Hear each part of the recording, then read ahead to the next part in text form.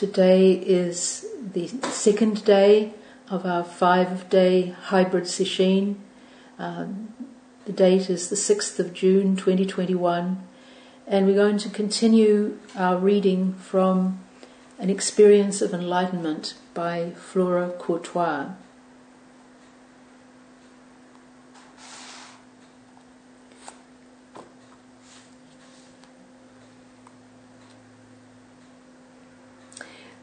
This is the main body of the text. We looked at Yasutani Roshi's introduction yesterday, and this story begins with a dedication for Zen Master Hakuin Yasutani Roshi, to whom this was related in full for the first time and who requested that it be written down. So now it's the voice of Flora Courtois herself. When and where does this story begin? It is difficult to say. Even now I remember the feeling as a small child that all things about me, the people, the animals, trees and flowers, my dolls, my plate and spoon, all participated with me in one vivid reality. It was a family joke that I had to be spoken to several times to get my attention. So absorbed did I often become in listening and watching, in play with my dolls and later on in reading. Often I felt in magic communion with other living things. Some of my earliest memories are of rescuing drowning insects from a small pond, of escorting small spiders from the house so they would not be killed, of lying on my stomach in a neighbouring field, raptly absorbed in the busy life of the tiny creatures under the giant grass blades. She's describing here the kind of Garden of Eden that we can experience as children.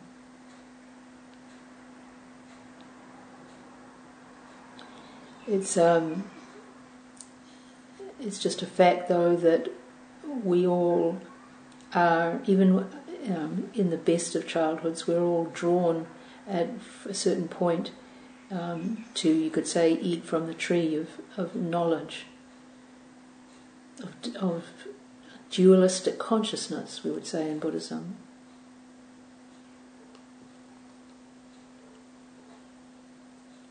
And she goes on to relate that very thing happening. Despite these empathic experiences of early childhood, by the time I was 13 or 14 years old, I had become a self-centered, self-conscious girl. It was as if I'd lost track of who I was. I daydreamed a good deal about being popular among many friends. In actuality, I was nervous and isolated, not knowing how to be comfortable with young people my age and anxiously searching for some role to play in life. I think many of us can relate to this kind of feeling from our adolescence. It's such a painful time. Painful and confusing as we do make this change from the innocence of childhood into more powerful sense of us separate selves. I can remember once when we were in Mexico with Roshi. It was before a 7-day sesshin that we were attending, and we were at a cafe, I think, and we saw this group of teenagers around the cafe, and their pain was very evident in their behaviour.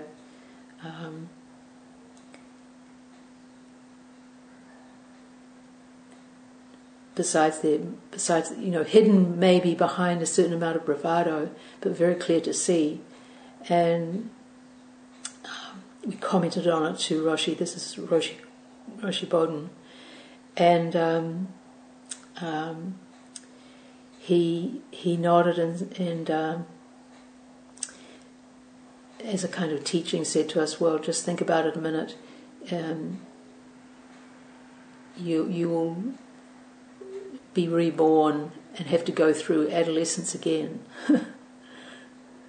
Good motivation for practicing now. Perhaps maybe to some degree loosen that strong sense of self that comes to the fore in adolescence.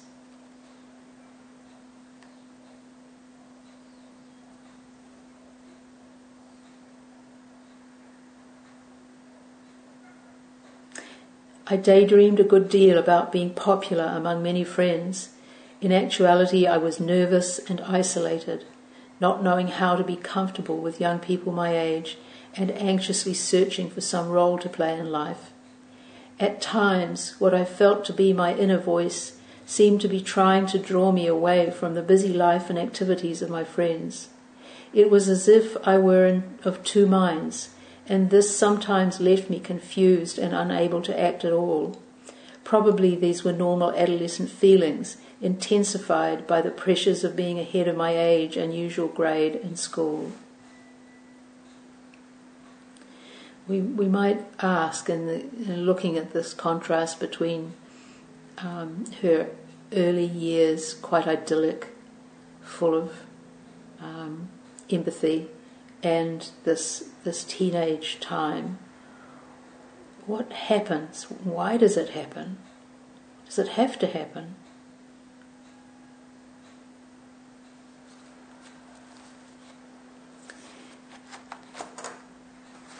Perhaps in partial answer to those questions, I'd like to just read a little bit from a booklet called The Way of Liberation. This is by a teacher, Adyashanti, who comes from both a Zen and an Advaita Vedanta background. There's elements of both in his teaching. And he writes in this book about what he calls the false self.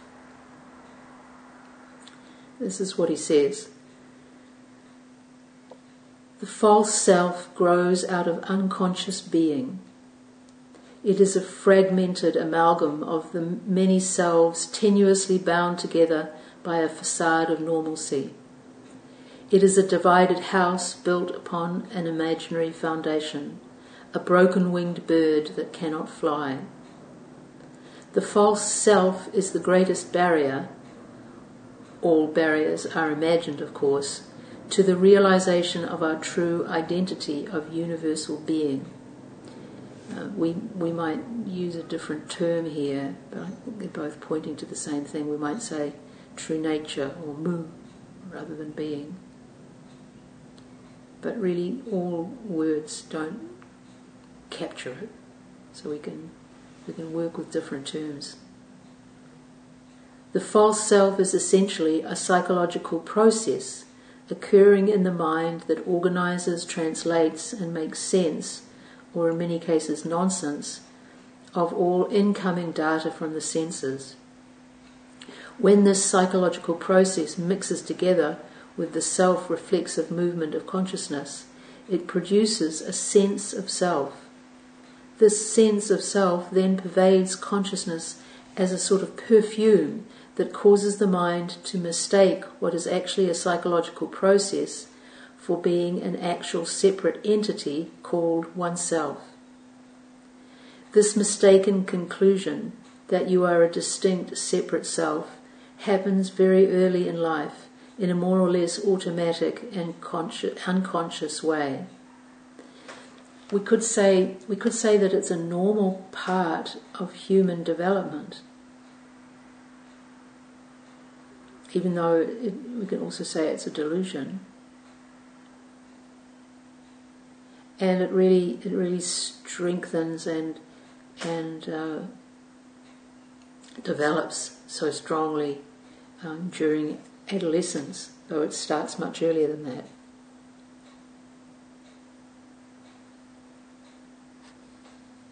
By identifying with a particular name that belongs to a particular body and mind, the self begins the process of creating a separate identity.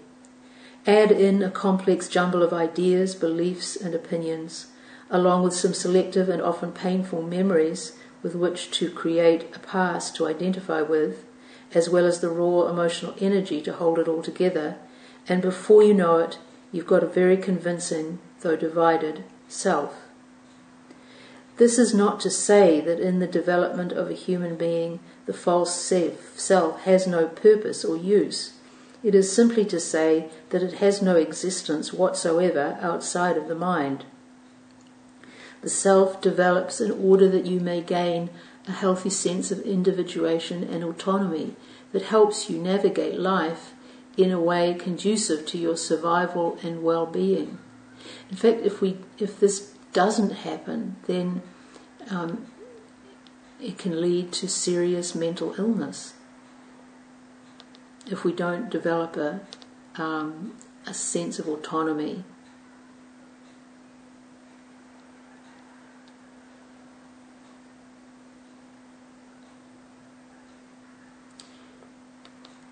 We were saying in the opening ceremony that our ego, is another way of talking about the sense of self, is not necessarily bad.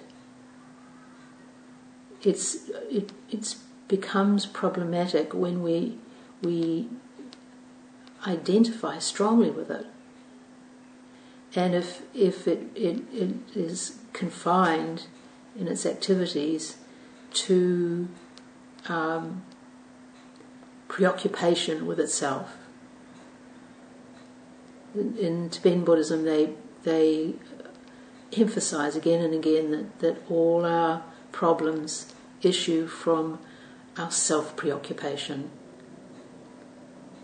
This narrowing down of our experience of things to a very limited band.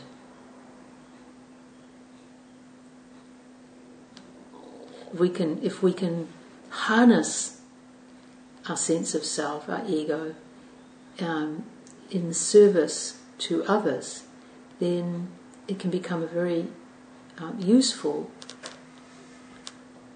assistant. We just don't want it to be in charge, servant rather than a master.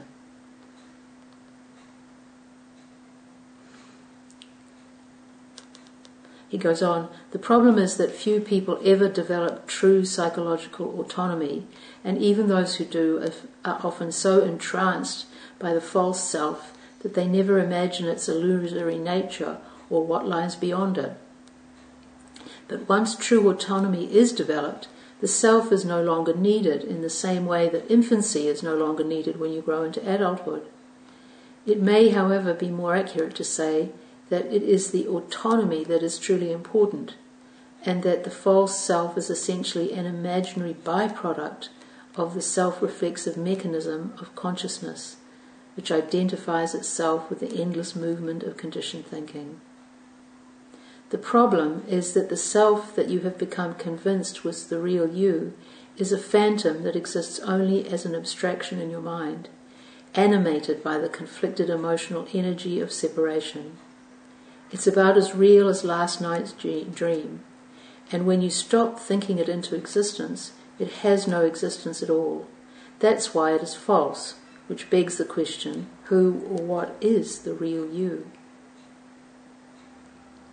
Like the questions we ask ourselves in koans, in the fundamental koans, are designed to help us to deconstruct our false self and discover what is beyond.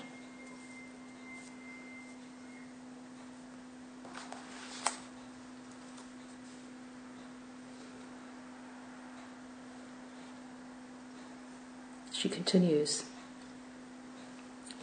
when I was 16, minor surgery had to be performed. An ether cone was placed over my face, and as I breathed in deeply, a great whirling spiral of light approached from an enormous distance and at great speed. At the same time, a voice of unmistakable authority seemed to say that when the centre of the spiral reached me, I would, and this is in quotes, understand all things. Just as the centre reached me, I blacked out, but after recovering, there remained an unforgettable conviction that what I had heard and seen was in some inexplicable way the deepest truth. This was one of the experiences that gave her the faith to keep going through what we will see as a very difficult process. In Buddhism, we never need to have blind faith.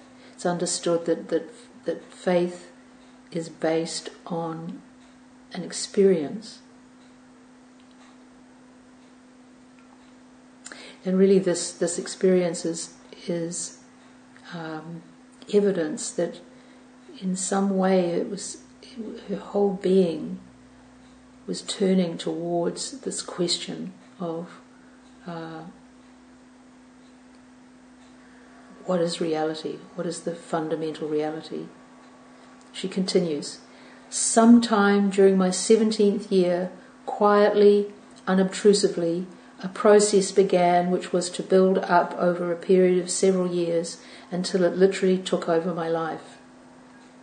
This began with a growing sense of doubt, which spread until it encompassed everything I'd been taught and everything I knew.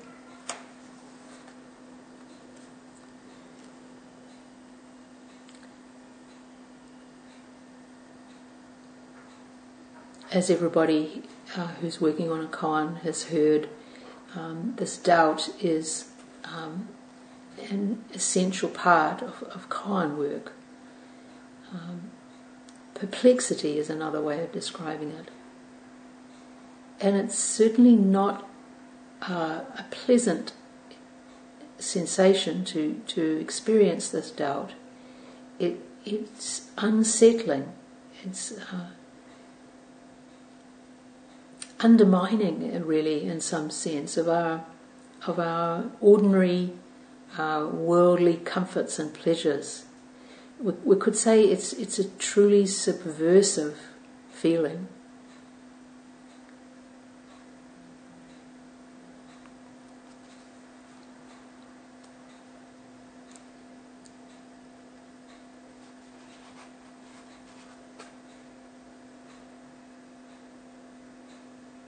In the house where we were living, there were a number of books of maxims written by the great persons of many ages. I read these, collecting favourite sayings in a scrapbook which I still have. However, I began to think it strange that with all the books of advice in the world, all the laws and admonitions from parents, teachers, priests and other elders, there was still nothing to assure me of living fully in any given moment, since every moment was unique. How did one fit the rule to reality when by the time one had found the right rule, the moment was gone? And we could ask also why there is so much suffering in the world when there are all these tomes full of wisdom.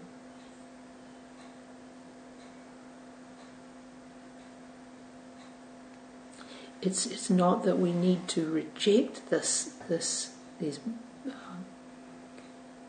books of sayings or advice,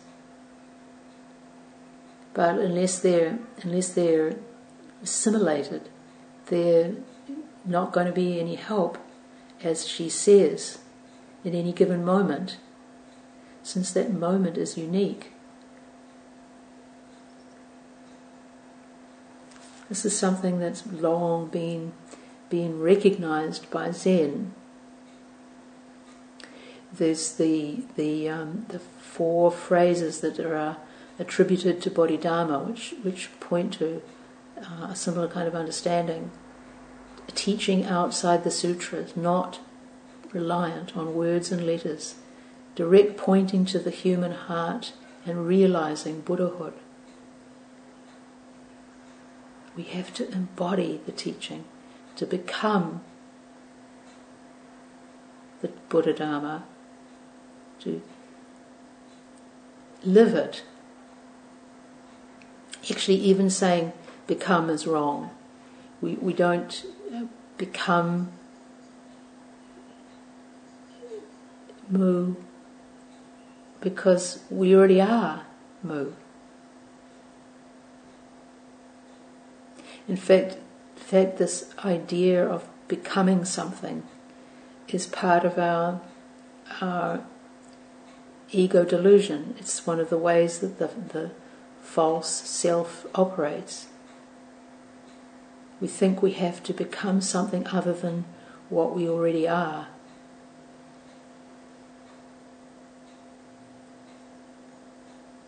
And the second noble truth points to the cause of our suffering being tanha, or craving. There are 3 kinds: kama tanha, bhava tanha, and vibhava tanha. Our craving for sensory experience, stimulation. Our craving for becoming.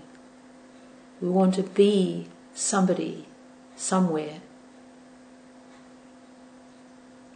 And then the third one, to not become or to not exist, vibhava tanha. We also sometimes long crave for annihilation, to be rid of it all. These are the 3 basic types of thirst that cause our suffering. Even we can say that wish to become a better person is an ego maneuver. If we don't see through this, then we can approach the practice as a kind of means to an end.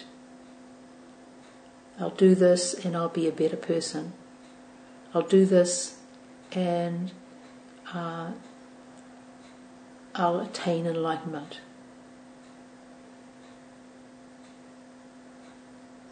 Shikantaza is it's emphasized in many texts, many passages by Dogen, that it is an embodiment of the way of the Buddha, an expression of our true nature rather than in any way instrumental. But actually all the practices we do can be understood in this way.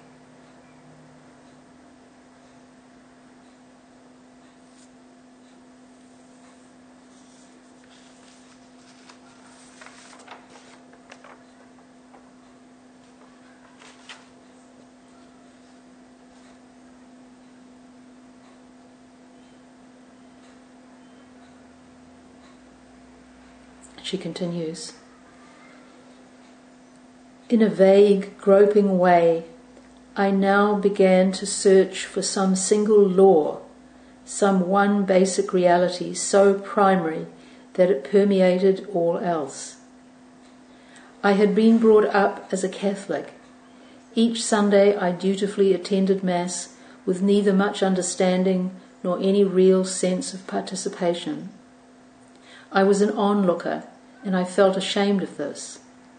The problem, I concluded, must lie in the fact that I didn't understand my religion. So shortly thereafter, I made my way to the study of the parish priest, where, sitting on the edge of my chair, I asked him to explain these matters to me. He went over the various doctrines of the Church, of the Trinity and the virgin birth, of salvation and redemption, to make sure I knew them. I felt intensely disappointed that he didn't seem to come to the core of the matter. He then sent me home with 3 or 4 books to read further on doctrine. Dutifully, I read them all, only to finish with more questions and doubts than ever. I clearly remember thinking, surely there must be something that applies even to the everyday tasks of life, even to how I wash the dishes at night. But how do I find it?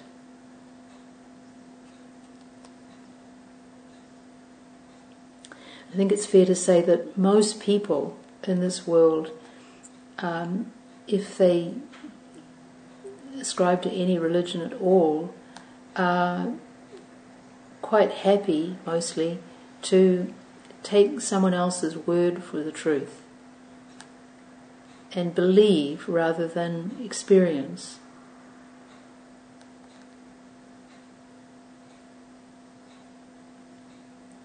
Those who actually undertake to find out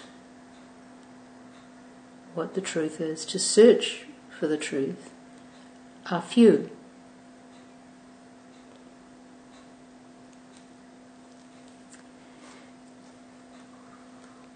About maybe 5 years ago, I was at home by myself, and there was a knock on the front door, and there were 2 people there, an older woman and a young Korean Bible study student, maybe 15 or 16 years old, and they were evangelical Protestants, and the older woman was doing the final assessment for the young kids' Bible studies, and they asked me if I would be willing to have him practice his evangelizing on me for his assessment. And so I think I said that I was a Buddhist, and maybe that would discourage them, but they came on in and sat down, and he had his passage all ready to teach me, and I don't remember the whole passage, but it included the phrase living water, which is a wonderful image from Christian teachings. And so, sort of putting on my Zen hat, I asked him, "Can you show me the living water?" And he just looked, poor kid, he just looked really confused. And I didn't press it further, it would have been unkind to do so. But I could say that the living water was not alive enough for him that he could convey that to somebody else.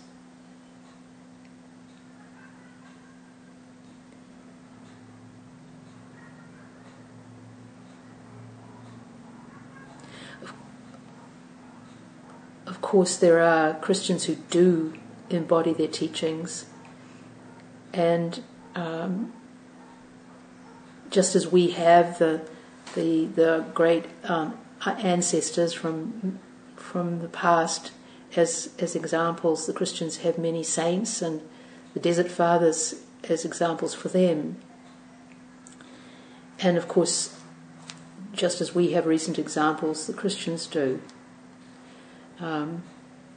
So thinking of examples, the great African American theologian came to mind, Howard Thurman. He made a very urgent effort. It was really an existential questioning for him, an effort to interpret the teachings and life of Jesus in a way that would really be meaningful for those who stood, as he said, with their backs to the wall. Because for the American blacks, Christianity had often been on the side of the oppressor and the strong. Bible passages would be quoted to the slaves, used against them. And so for Thurman, it was as a faithful Christian, it was absolutely pressing that he be able to understand the fundamental teachings in a way that would be of real spiritual support and nourishment to his people and to him.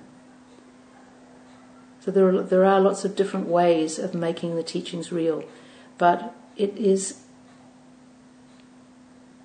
essential for the health of a tradition that there are these exceptional people doing that work, renewing the meaning,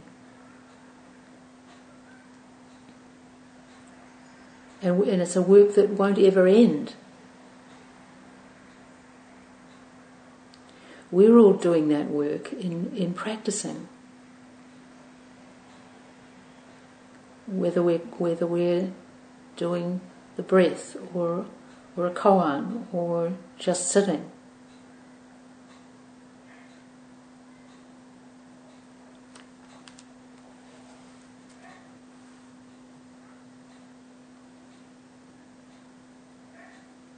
Back to Flora Courtois. If not in church, I decided, then certainly back in school, in the works of the great philosophers, the answers would come. At this time I had finished 1 year of college and then had to stay at home a year because of the economic depression. Now, through a tremendous effort, I returned to the University of Michigan in Ann Arbor, borrowing the money for tuition fees, arranging to help with the housework and care of children in a home about 3 miles from the campus in return for my room and board, and at the same time taking a nearly full class load. This busy schedule of homework and classwork was all on the surface, however, because underneath, walking back and forth to campus, doing my chores, I became increasingly preoccupied with pursuing my doubts to their limits. During the following year or more, with a desperate intensity, I read the works of most of the leading Western philosophers, from Plato to Spinoza, Hume, Berkeley, and on to Kant, Hegel, Schopenhauer, and Nietzsche, Bradley, Kierkegaard, Bergson, Wittgenstein, and others. Fascinating as much of it was, it all seemed fragmented and one-sided. Nothing satisfied me. Nothing went to the root of my need. I seemed to be moving in endless theoretical and verbal circles, chasing a mirage of ultimate finality. At times I had periods of bleak despair, feeling my quest was hopeless. She had these periods of despair, but she kept going.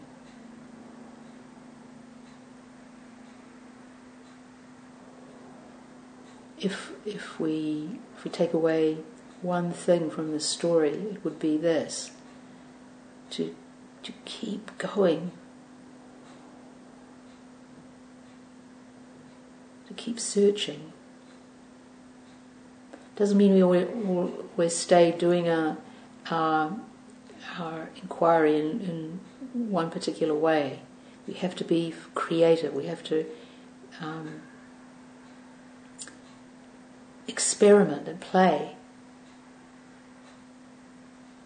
but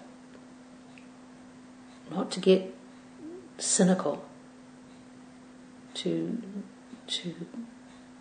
sincerely search. And that's what strikes us so strongly about Flora Courtois, is her sincerity, her earnestness.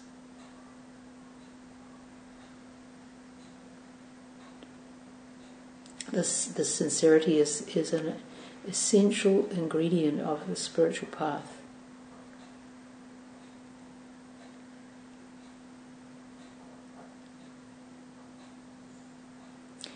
We consciously strengthen this quality through our vows that we make, our aspirations, which can help to shape or focus our energies.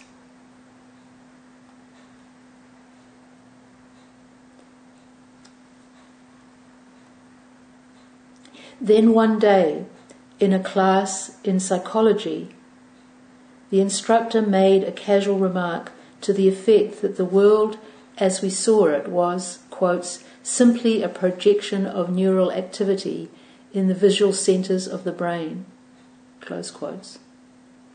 I walked out of the class and along the street, thunderstruck, saying over and over to myself, all I know, the whole world, even the universe, is myself.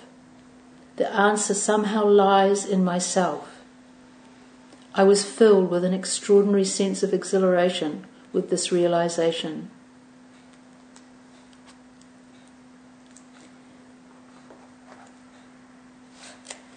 This is very much what Ma Tzu, great Chinese master, taught. He said, all of you should realize that your own mind is Buddha. That is, this mind is Buddha's mind. Those who seek for the truth should realize that there is nothing to seek. There is no Buddha but mind. There is no mind but Buddha.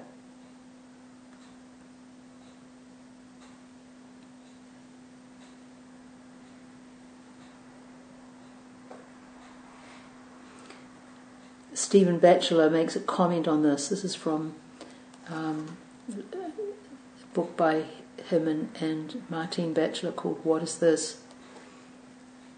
He says Ma Tzu's point is very simple. He is saying that whatever we seek to achieve in meditation is already right here before our very eyes. As soon as we use words like Buddha or enlightenment or truth, we tend to imagine something that is far away from the condition in which we find ourselves now. Ma Tzu, however, tells us that these things are only ever experienced in the very midst of what it means to be human in this moment. There is no other realm or place where they are to be found. Nor is he saying that they are hidden somewhere in the unconscious depths of our psyche or in some hitherto undiscovered dimension of consciousness. No, they are right here in the messiness, confusion, darkness and anxiety of the very mind that is listening to these words. And one could add, the body of the Buddha is nothing but the very body that is sitting on the cushion, its heart beating, its lungs drawing and exhaling each breath, its knees aching from sitting cross-legged. Or as Master Hakuin says, this earth where we stand is the pure lotus land, and this very body, the body of Buddha. Body, mind really implies body, body implies mind.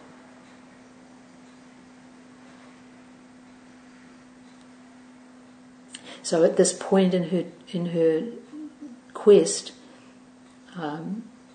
Flora Courtois is empowered by this realization. All I know, the whole world, even the universe, is myself. The answer somehow lies in myself.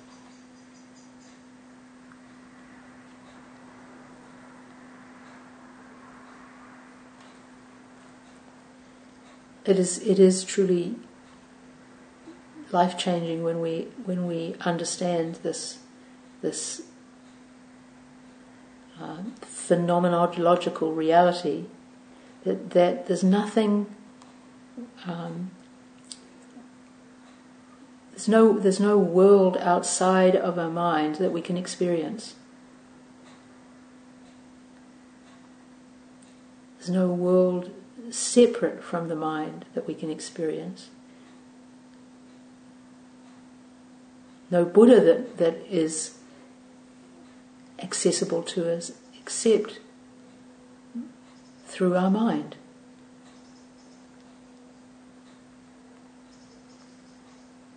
Shortly after this, another incident occurred which made a deep impression on me. Standing at the kitchen window one day and looking out at where a path wound under some maple trees, I suddenly saw the scene with a freshness and clarity that I'd never seen before. Simultaneously, as though for the first time, I fully realized I was not only on the earth, but of it, an intimate part and product of it. It was as if a door had briefly opened. I stood there transfixed. I remember thinking, distant places on the map, such as Tibet and North Africa, are extensions of right here, all interrelated. It was as if for a long time I had been reading books on how to swim, and now, for a moment, I had plunged into real water. You could say into living water, life-giving truth.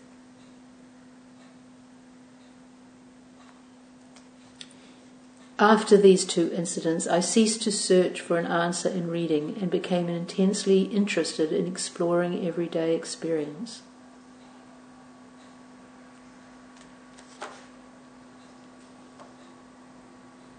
So it's like her field of inquiry is becoming more focused. I became intensely interested in exploring everyday experience. The very nature of sensation itself absorbed my attention. I became increasingly aware of sights, sounds, touch and smell impressions, feelings, all for their own sakes, and the more observant I became, the more endless the vistas which seemed to open. What is more immediate than sensation, I asked myself. Surely reality must somehow permeate immediate sensation. Yet each sense is so limited, so partial and incomplete. How does one sense reality whole all at once? Is that possible? I can just add also here that these two insights that she had, which enabled her to start to look directly at her experience, her sensory experience, were not yet Kensho, but played an extremely important role in her investigation. So there are often these little glimpses that guide us in this process if we're really engaging with our question.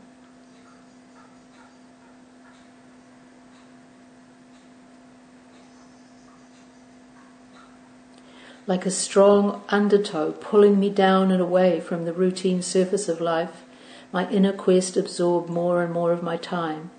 I began to stay alone in my room for long periods, just sitting, observing, struggling inwardly for some direct contact. If there is a basic reality that is common to everything, I thought, it must be within my experience too, as well as in everything and everyone else's. Surely I can grasp it immediately and at first hand. Any other way would be only second hand, and it would not be it at all. But how could I get at it? How know it first hand? I became preoccupied with the most elementary processes of getting myself reoriented to the earth and to the people and things around me. It's difficult to describe this period and the rather eerie feelings that pervaded this groping. It was as if I had been living in a world of ideas, and now, having lost confidence in these and having let go of them, I had to start all over again, to look at everything, feel it, touch it, sense it again, almost as an infant does, to realize what experience was truly like. Well, our time is up. We'll stop here at this point, this new beginning that she's experiencing, and continue from that point tomorrow. Right now, we'll do the 4 vows. and 3 prostrations, and then that will finish with a bow to the Buddha and a bow to each other.